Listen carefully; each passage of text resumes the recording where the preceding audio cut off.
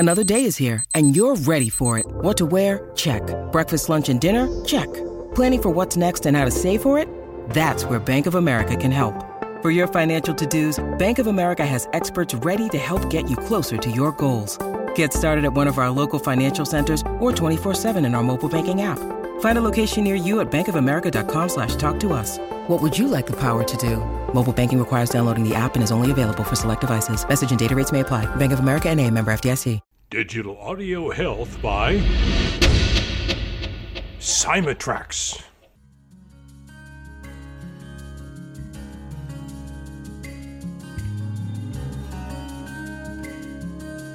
Welcome to the Rhonda Grant Show with your host, Rhonda Grant. If you believe that there is more to life than what you see right now, and you want to find out more, listen in as her guests share their journey and their extraordinary experiences. Now, here is your host, Rhonda Grant. Welcome to the Rhonda Grant Show. Sometimes the universe has a way of placing people or obstacles in your path to help guide and direct you on your mission. Listen in as we discover the path my guest has traveled. Has he been inspired by a calling, crafted his journey, or a bit of both? I invite you to embrace the conversation and to use it to help you to recognize if this is happening in your life. Our guest today is Stuart, Elliott, who is recognized for helping people break free from the mental prisons of negative inner dialogue and self-sabotage that keep them drained of passion and dissatisfied with life. Using his powerful CPNH mindful hypnotic coaching system, he helps you blast away your prison walls so you are free to dream big and realize your dreams in the shortest time possible. Born in the UK, he moved to Africa at age 28 and stayed there for 18 years before relocating to the south of China, where he currently resides. He's coupled his life experience with the study of conversational hypnosis, NLP, mindfulness, and positive psychology so he can best help you find the solutions that will allow you to flourish. And with a mission to help as many regular people as possible create extraordinary lives, he is truly dedicated to help you shine and find your Garden of Eden. Welcome to the Rhonda Grant Show, Stuart. Thank you, Rhonda. It's great to be here. It's it's a real honor to firstly to meet you and have a conversation with you, and also to be able to share some of my story with your audience. Well, I'm certainly looking forward to it. Tell us, what inspired you to move from the UK to Africa? Two things. One is the weather. Yes. I lived in Manchester, and Manchester is renowned for being rainy and grey and dreary. And about September, October, people sort of walk around with their shoulders down, their head down, as if the clouds are there. But the other thing was I'd had a very, very deep interest in Africa for a long time when I was younger, and I was offered an opportunity to do an overland trip from South Africa back to the UK. It fell through, but then I organized my own one. And I spent 6 months, I spent about a month in South Africa, then 6 months traveling through Africa overland to different countries. And then we got to France, got on the ferry, crossed the channel, and I got off the ferry and I just looked around and said, no, I don't want to be here. And 3 months later, I was back in South Africa. So I think Africa was calling me because there is that special energy in the continent, and it's difficult to put into words, but it really is a deep energy that talks to me, if you like. Well, there's different energies around the world, and you recognize the energy when you were there. What did you do when you were there? My first job was, my profession was telecommunications. So my first job was in that field. And I'd been working at a microwave radio station where they transmit the TV signals, telephone signals around the country. And I started commissioning, the microwave radio links for the private electricity generating board, ESCOM as it was called at the time. And I'll never forget my first day on the job. I was told we're going up to this place called Tabazimbi, which is about 3.5 hours drive from north of Johannesburg. And there were three of us, and we got to this mountain, went up the top of the mountain to this microwave radio tower, and the guy said to me, "You sit here, and we're going to drive over there and top of another mountain, which is about another 2 hours drive away. And then we'll call you on the intercom, and then we'll commission this link and make sure everything's working okay." So that was my first day on the job, on top of the mountain in this beautiful countryside, and just enjoying the energy of the environment and everything else. And then the guys went off, and we did the work, and they came back another 2 hours later. So it was a whole day I was just sort of out in the veldt, and it was beautiful. I really did enjoy it, and that was my introduction to my first working position in South Africa. Mm-hmm. And how long did you stay in South Africa? Because then let us know where you moved to after that. I stayed living in South Africa for about 18 years, but I really loved the bush. I've had a lot of interest in episodes with animals. When I was traveling through Africa, we had lions walking around sniffing the tent. I've had an elephant sniff me from about 6 inches away, head to foot, and everything else. And it's just the most beautiful thing for me. Mm-hmm. Some people would panic. They would run a mile if they could, but for me, it was it's just so beautiful. And so I spent as much time as I could in that area. But then, life took over and things started falling apart. And I was offered an opportunity to come teach English as a second language in China. And the only question I had was, is it north or south? Because if it's north, it's like the north of Canada. It's a little bit chilly. Yes, it is a little chilly. But they said, no, it's not far from. Yeah, well, for me, it's very cold. They said, no, it's not far from Vietnam. So I said, okay, no problem. It's subtropical. So I said, I'll go. And they gave me a ticket to Guangzhou, which was the main city at the time. Well, the main city from South Africa. And at that time, the airport was divided into sort of the domestic departures and international departures by what was basically a market. And I had an hour to get off the plane and get to the domestic area, and there was a guy waiting for me with a ticket, an internal ticket, and he's got this little thing there, and I'd gone through customs. He said, "Stuart, Elliott." I said, "That's me." And he said, come. And he's off like a scolded cat, and he's running through, and I'm trying to keep up with him through this market and everything else. And he came to what was like a supermarket checkout, and he gave the ticket to this person and said, "Bye-bye," and he's off again. That was my introduction. And then I got on the plane, and we flew to Nanning, which is the capital of this region, Guangxi region, and other people met me there and carried on. But it was interesting that I didn't have any idea what was going to happen when I got here. I just followed my nose. I just trusted. Mm-hmm. And I was going to be here just for 1 year, but I'm still here. I arrived in 2003. I'm still here, and I've married a wonderful local woman, and we've got 2 beautiful young children who are 5.5 and 4. So nice. At the moment, I'm sort of settled here. Mm-hmm. And what did you study? I mean, you were teaching the English language, right? Yeah, I was teaching communication because what I found, the first school I worked at was a lower middle school, if you like. The children were sort of 11 to sort of 13, 15. And there were, I think it was 11 teachers or 13 English teachers there, and I could only speak to one of them. And they were English teachers. So they were teaching English in Chinese from Chinese perspective. So they had a very phenomenal understanding of grammar and everything else. And they knew more about grammar than I did. But the problem is they didn't know how to speak. They didn't know how to use the language as the tool that language is supposed to be. Mm-hmm. So my job was just to use, the communication side of language rather than try and teach grammar because, as I say, they knew more than me about it. They were more efficient at teaching grammar than I would ever be.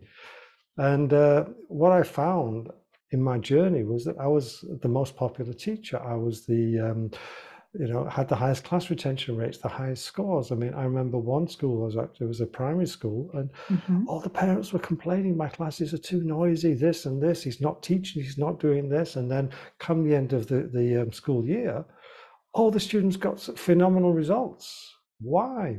Because they were having fun. And I wanted to know what I was really doing. I mean, I was having fun and I was enjoying myself, and they were enjoying it, but I wanted to know what I was really doing. So I went to the UK to study NLP, and John Grinder was one of the instructors there. And that opened my eyes a lot. And then later that year, I went to study Ericksonian conversational hypnosis or hypnotherapy. And then somewhere along that journey in that year, I suddenly said, now I know what I'm doing. Right. And I was able to apply it more intentionally from there onwards. Right. And some of our listeners may not know what the acronym NLP is. Yeah, I think it's an unfortunate acronym because it's neuro-linguistic programming. And I think the programming side of it is a little bit unfortunate choice of words because people think that they're going to be controlled. And it's not about control. It's about you opening yourself up and getting in contact with your unconscious and resolving problems that you don't even know exist. And the beauty is if we use it in a good way, we can work with somebody symbolically. So they could have a challenge, a problem, which their unconscious recognizes, but their conscious mind doesn't recognize it. We can elicit a symbol, a color or a sound or a feeling or some other word. We could talk about that. And we both know we're not talking about the real problem. We're just talking about this symbol. But the unconscious doesn't care, and it's working at a deep level to fix whatever that real problem is. And I don't even have to know. And that's one of the beauties about it, I think, that you don't have to regurgitate all the horrors of the past. Yes, you don't have to revisit it in order to heal. Yeah. Do you find that when you work with people that they become more positive? That's the whole point of helping somebody for me is to help them to connect to that inner positivity, that inner happiness, the things that we carry locked around in our heart. For instance, when I was about 13, I was curious at what was inside a golf ball. And, I got my father's hacksaw, got the vise because the shell's so hard. And I had to saw into it to open it. And it was full of like rubber bands wrapped around the former, and they all exploded out when I cut it open.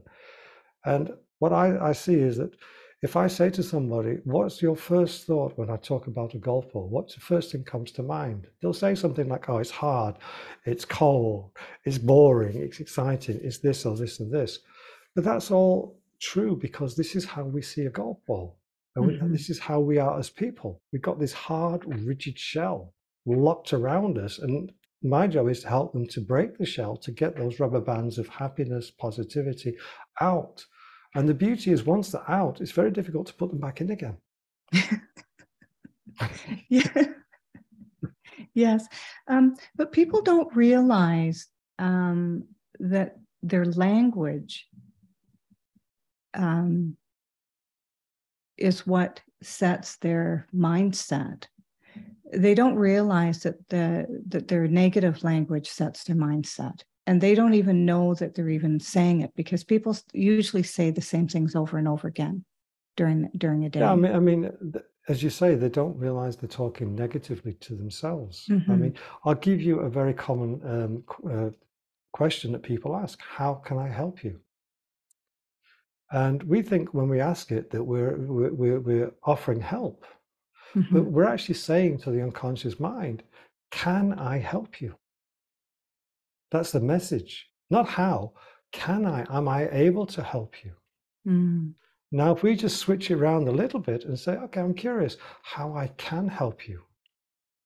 Now the message is we know it's a given that I can help. The question is just how. What's the best way for me to help you? And that's a very, very subtle change, but it's a very big change.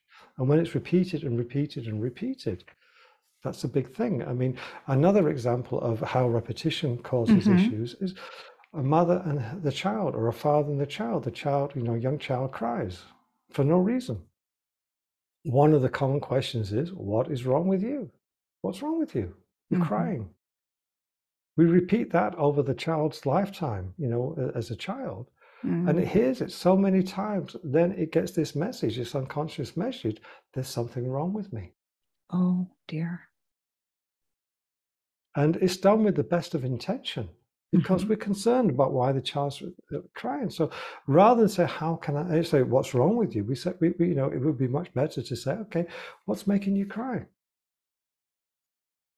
And another word is am. I am.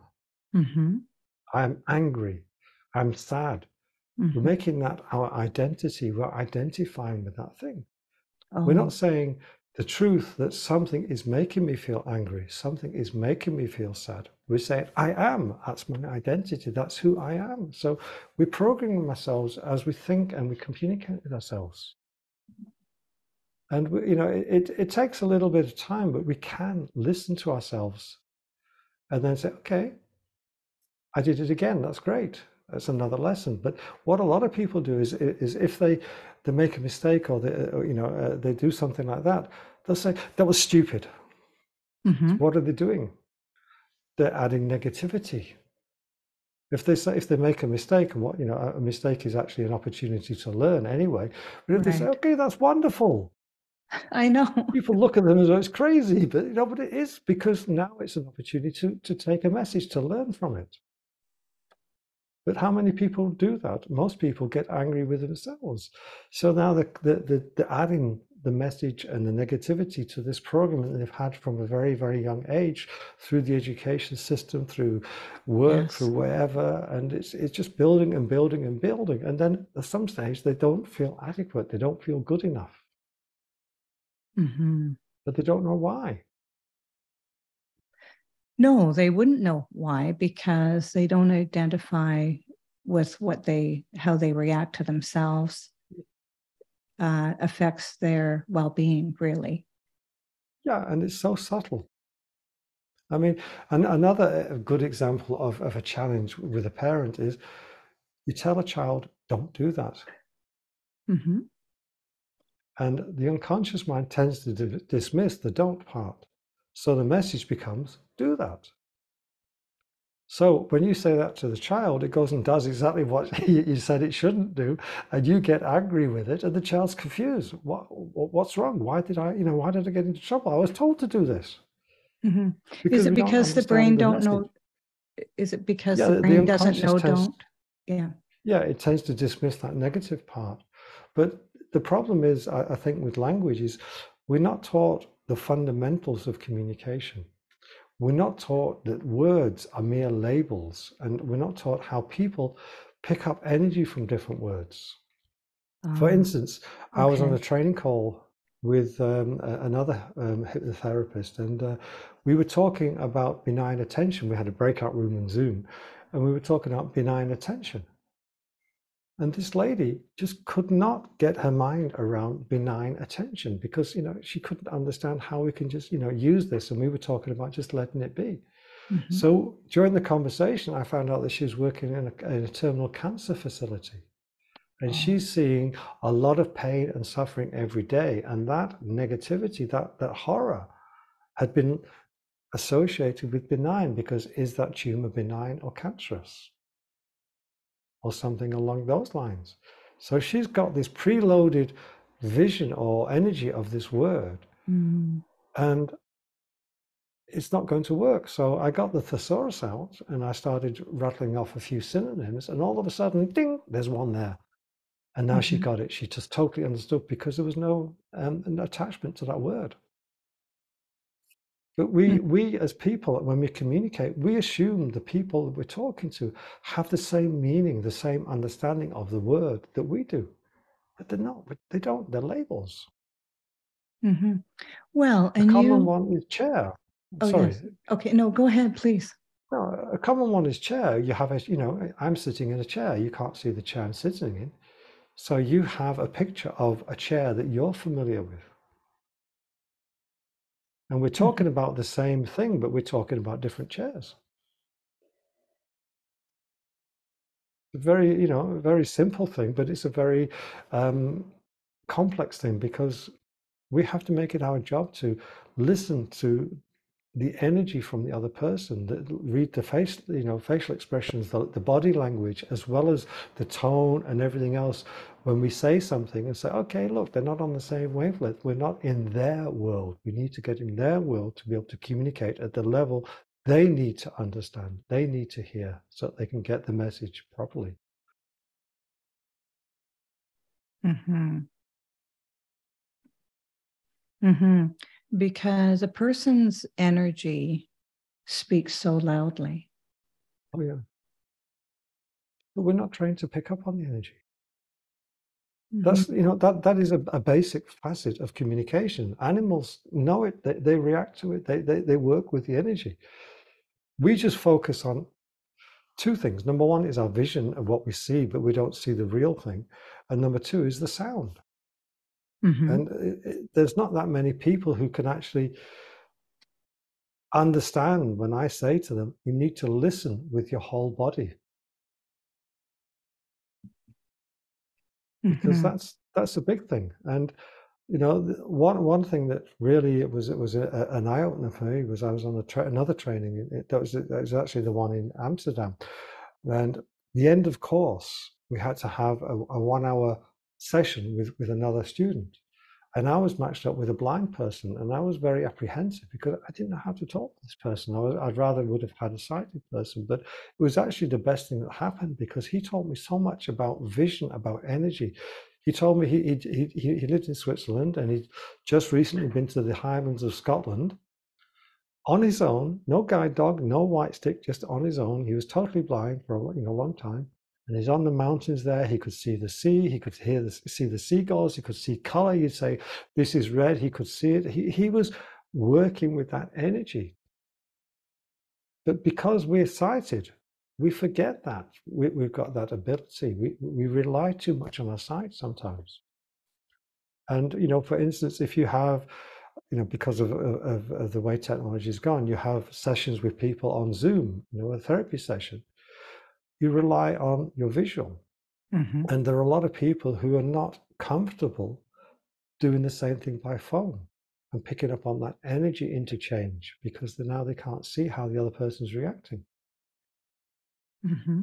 And I had a call with one of my clients a couple of weeks back, and we were talking about this thing, and I said, "Oh, you've just sat back and you've just relaxed in your chair, haven't you?" And there was like deathly silence because we were on the phone. We weren't on, Zoom or anything. There was deathly silence. She said, "It's like she's looking for hidden cameras or something like that. What the heck's going on here? How did you know that?" Mm-hmm. But you picked up that her energy had changed. Yeah, I could just, it was just an instantaneous shift, everything. I didn't hear any rustling. It was just a shift in her whole energy. Mm-hmm. And, that's what happens when we rely on one thing only. We become lazy in the other modalities. Mm-hmm. Yes, you forget to use them, or you're using them and people are picking it up incorrectly. Mm-hmm. Talk to me about miscommunication, because people think that what is said is not really the intention. They might think that it was against them. And so there's a whole raft of miscommunication going on because people are only using their sight. Yeah, well, I think one of the big things is the fact that a lot of the message givers think it's the responsibility of the listener to understand him or her who's giving the message. Okay. And it's the other way around. Yes. It's my job. If I've got a message, it's my job to make sure I communicate that message to you in a way that you can understand. And I've got to find out what that is through, reading your energy when I deliver something, or through hearing, a change in the tone of your voice, the doubt that's there that, that you can't do it. And this is a big problem in companies, in relationships, everything, because we assume the other person's at the same place as us. But we're not taught this. We're not taught this at a very young age. We're not taught this along with the ABC and the communication and the fact that words are labels. Mm-hmm. And they have different meanings. So when you put all this together, it's no wonder that people can take offense. I mean, I'll give you a funny example of this. Mm-hmm. A friend of mine, a colleague of mine in New York, was in a store, or a corner shop or something like that. And there were 3 people there. And they were almost getting to blows. And they were all talking English, but not one of them could understand the other person. Yeah. And she had to translate for them. Mm-hmm. That's the crazy thing, you know. They were all talking English, 4 people, but they've all got different attachments to the words and meanings and pronunciations, and nobody could understand each other. And they were letting themselves get triggered. Their egos were getting bruised. Yes. So now they're going into the fight mode. Mm-hmm. Mm-hmm. Yeah, because we're pulling a lot of baggage with us when we're talking to people. Yeah, because we feel, let's see, we feel threatened. And I had a great lesson about this when I was teaching a class once. It was about 3 or 4 years down the line after I got here, and had a class. And there was one student, he was about 9 or 10 or something like that.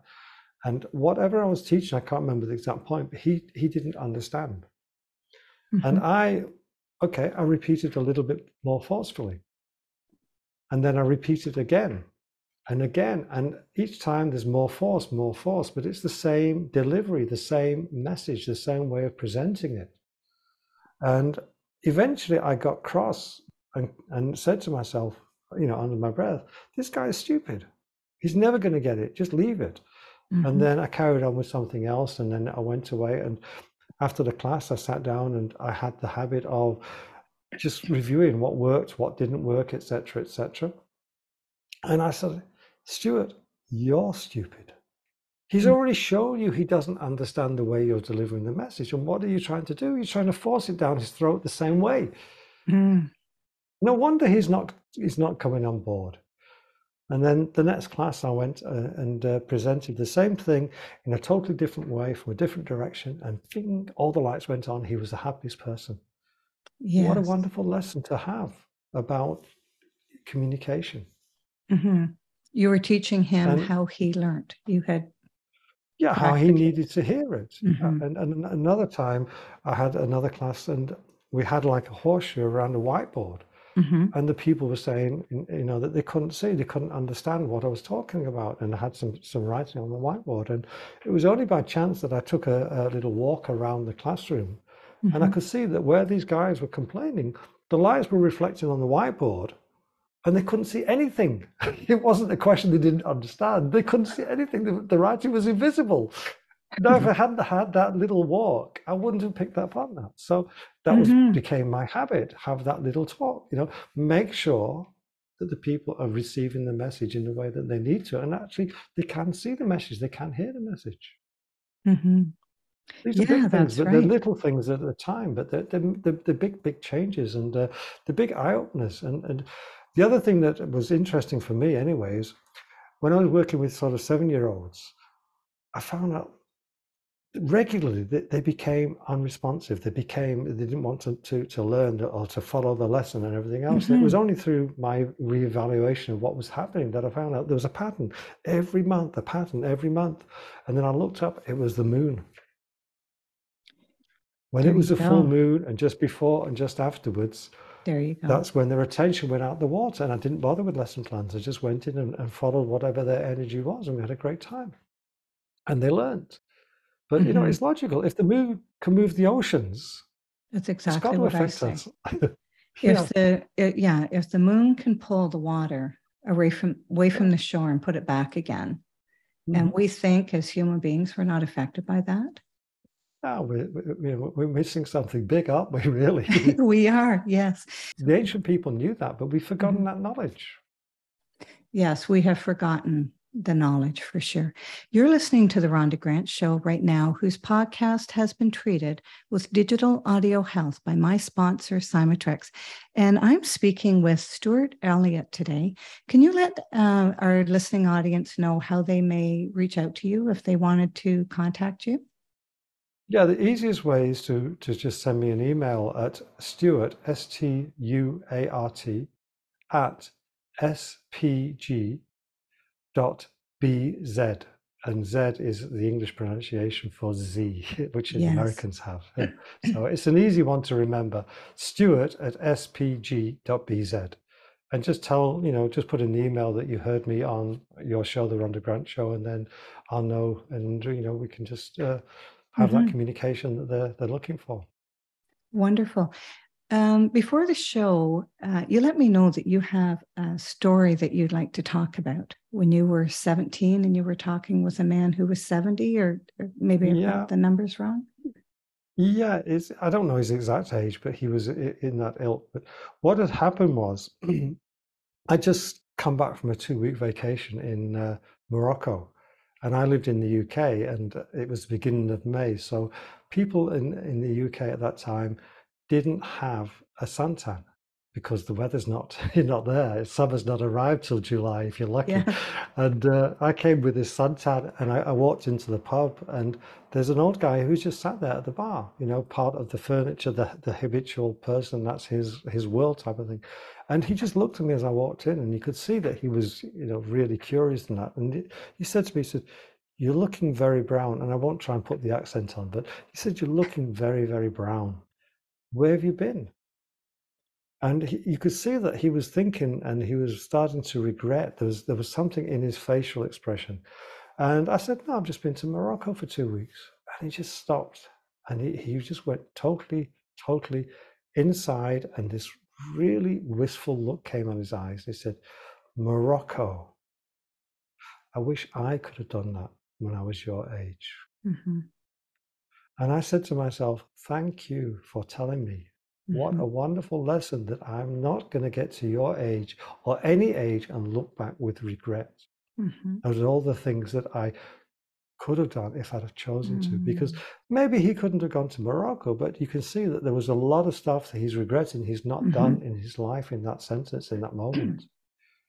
And, that was a big, big thing for me. And things happen in life, whether they're good or bad, or we perceive them as good or bad.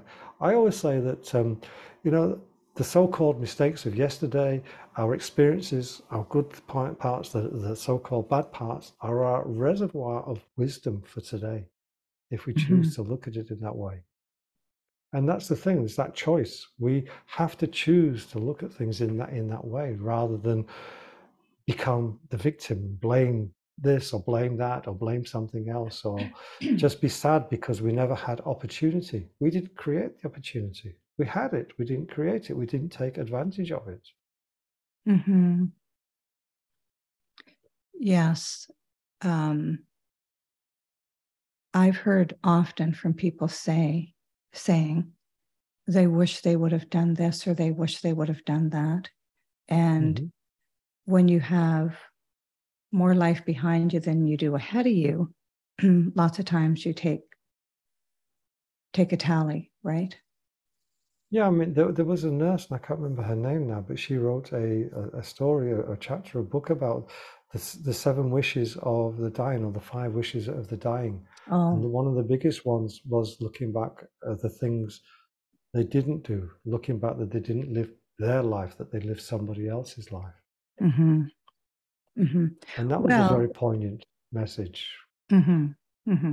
Well, some people are raised to, they'll say to you, "What will other people think?" And so then you grow up worried about what other people will think. And by the time you're in your 40s, you realize that nobody thought anything about you at all. And you've spent your whole life, like a lot of your life, worrying about what other people. You're not living your truth then, are you? Because you're living to please other people in your mindset. And it's a mindset. And yeah, and as you say, the other people, they couldn't give a monkey's anyway, could they? They were too busy thinking about themselves, for crying out loud. You think about them. Yeah.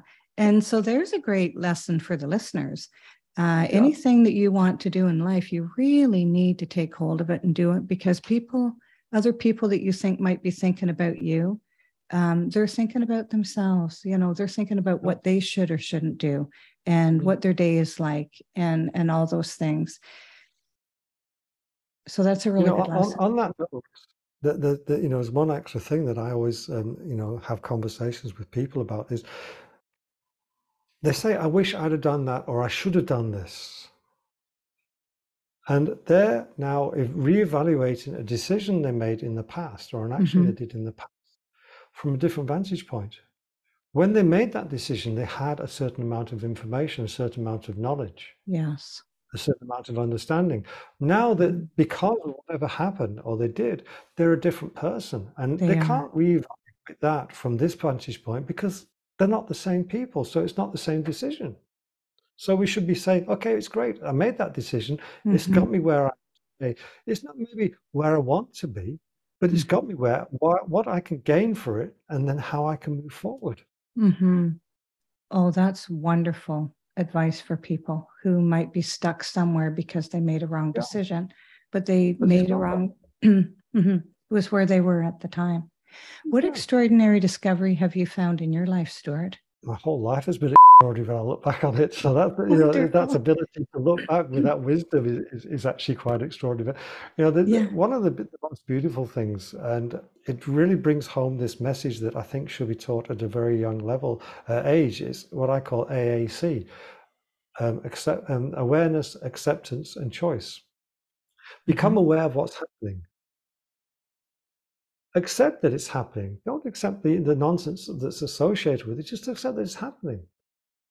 And then you have the power to choose how you want to react to it rather than be triggered by it into what's usually negativity. And I'll give you a beautiful example of this. When I was in Zimbabwe, Western Zimbabwe, my friend and I, Roy, we were on a camping trip, and we decided to stay, throughout the game reserves, and we decided to stay at the Vic Falls National Park, the Victoria Falls National Park. It's just upstream from the mighty, Victoria Falls. And we'd rented a little chalet, and there was a little brick braai area or barbecue area about 20, 30 feet from the house. And I said to Roy, look, you get the meat ready in the kitchen, and I'll go and build a fire. So I go there and I got the wood ready, and I'm just about to set the fire alight. And I just looked up into the bush, and about 10 feet away, I saw that there was an elephant stood there watching me. And my first thought was, if I light the fire, it's not going to be very polite because the smoke's going to go towards this elephant. So I just stood there, and we had this quiet communication, the two of us, because I became aware. And I accepted it. I didn't get triggered and think there's danger or anything else. I just accepted it. And I chose to just be and have that conversation. And what happened was, as we were just sort of talking to each other, if you like, energetically. Telepathically. Yeah. Because neither of us were scared. Neither of us felt the other person was out of place. We were both there in that moment, in that environment, on part of it. I noticed that next to the elephant was a small deer-sized antelope called a bushbuck. And that one just stood there watching me as well. And that wasn't scared or anything. And then a little bit later, a small group of warthogs came down the path to the river to have a drink of water, because it was sunset and it was getting, time to get ready for bed. And one of them actually brushed my leg as it went past. And there was no concern. It was as if I didn't exist. I was just a tree or something. I was just part of that environment. And then a little bit later, a troop of baboons came past and chattering through the trees as they were going to their place to roost or nest for the night, whatever you want to call it. And then as the dusk deepened, the elephant just casually turned and just melted away. And I was it was just such a beautiful, you can't put words to it, but because I became aware and accepted it was happening, I didn't react. I chose to just be. Everything turned into this wonderful experience rather than run away and cause all mayhem, which is what a lot of people would do because they're triggered. It's a significant experience. That must have been incredible. Yeah, and it just taught me that, we are part of this world. We are part of this environment. We're everything. We're not separate. And that's one of the problems with modern day living. We think we're separate from the environment. We think we're separate from the earth, but we're not. We're all part of it. If we could only go back to that understanding. We're all one. Yeah. Do you feel that you've been called to the work that you're doing, or do you feel you've crafted it? No, I was led this direction, definitely. I mean, as I mentioned earlier, I came to um, China in 2003, and then I studied, hypnotherapy and NLP. But what happened is, as I carried on with my teaching career, I found that number one, I moved to a school with adults rather than children, and these adults were either going to emigrate or they're going to study in English-speaking countries, or they were doing business with English-speaking countries. And we had smaller classes and a lot of one-on-one classes, and they chose to share problems with me. And I offered, advice and help them to understand and get out of their own way. And then all of a sudden, they would just blossom into this smile that came from inside. And then I said, okay, this is what I need to be doing, because this is just so rewarding to help someone wake up, if you like, and recognize that they've got all this potential, they've got all these abilities that they've stifled. So, looking back, my whole trip, obviously from childhood through Africa, overland, and all the things that happened overland in Africa, and then living in Johannesburg for nearly 20 years and visiting all these places, coming to China, it was all part of my education to get me ready for this moment. Right. So it was not a recognizable calling, but a hindsight, yeah, definitely. I was led here. And when people take a look back over their lives, and if they look at the incidences that happened and how that was guidance and direction, I think most people could see that a magic thread ran through their history. If they choose to look that way rather than look with regret, definitely. And we've got to choose to recognize the things that were not so good as good, because the lessons are there. The incident may not have been good, but the lesson is there if you choose to accept it. And it can take some time. It can take 6 months. It can take a year to get past that negativity that the incident's caused. Oh, it can take a lifetime. Yeah, but when we look back and we say, look, there was a lesson, there was a deep understanding, something I needed to grow from, then we take on that wisdom that we missed before because we were too wrapped up in emotions. And when we're the keeper of the wisdom, that's when we can help others. Definitely. Definitely. Because just sharing a story can touch somebody in a way that just gives them the power. Just opens a window in their mind that they'd never thought before, just by sharing a story. And that was the shortest story I've ever heard. And one of the most powerful is the story that you shared. Which one was that? Sorry. The man at the bar who said that he wished that he had went to Morocco. Yeah. I mean, it impacted me in a way I didn't really understand at that time. I just knew that I wasn't going to look back with regret, but I had no idea it was going to take me on this journey. But, I'm so grateful to him. And it's a shame that, he didn't understand that he had all these choices. And perhaps, if you believe in reincarnation, perhaps he'll come back and he'll have a bit more wisdom this time and be able to get past that. But, it really did make me think, and I was so grateful at that time to him for telling me that, because I made that decision. I'm never going to look back with regret. I've not done everything perfectly. I mean, I've had a lot of unwise decisions. But, we all there's a lesson there for me. So it's beautiful. It's been such a pleasure. Life is what we make it, isn't it, really? Life is what we make it. And when we think we'll live forever, all of a sudden we're in our 80s and we have regrets. And I think that we need to think about what makes us happy every day and do those things every single day. Because when your energy is at a higher vibrational frequency, you're attracting more people at that level. And all of a sudden your life can change, and it can change really quickly and for the better most of the time. Yeah, and sometimes it's just one word, or even just that energy that you feel from somebody that just opens you up in a way that you didn't even think was possible. Mm-hmm. Very contemplating. It's been such a pleasure to have you on the show, Stuart. It's my pleasure to be here. I think we can talk for a long time. You're such an interesting person. Thank you for that. Yeah, so I thank you very much for being on the Rhonda Grant Show, and perhaps I'll have you back on the show to talk more in depth, because we don't have, a couple hours to spend to go in depth with some of these things that I'd really like to. I'm always happy to, because I think it's important that we get this message out to more people so that they can be self-empowered, if you like, if however you want to label it. Mm-hmm. Mm-hmm. Yeah, and it's not like being inspired by watching somebody on stage inspiring you, because you lose the inspiration once you leave.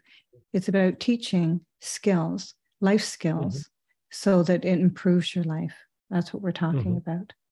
Yeah, and that's important, that we improve our lives, because if we improve our lives, we can help other people improve theirs just by being us. And that's one of the wonderful things about it. I think that by being yourself and being true about yourself, other people pick up on that energy, and then they can make the changes and be the people they are supposed to be, shall we say. You end up being a beacon of light for people, right? Yeah. And just imagine the whole world with all these beacons of light rather than these beacons of darkness, which is, prevalent at the moment. Yes, that's right. Thank you very much, Stuart. It's my pleasure, and thank you to everybody who's listening. Theme song for the Rhonda Grant Show is Sun on the Water, composed and performed by my friend John Park Wheeler. This is Rhonda Grant with the Rhonda Grant Show, author of Magical Forces Within, Extraordinary Discoveries in an Ordinary Life, inviting you to look for the magical forces within yourself today and every day. Thanks for tuning in to the Rhonda Grant Show with your host, Rhonda Grant. If you would like to find out more information about Rhonda and her upcoming guests and the work that she does, go to her website, rhondagrantauthor.com. That's rhondagrantauthor.com. Digital Audio Health by Life-Transformational.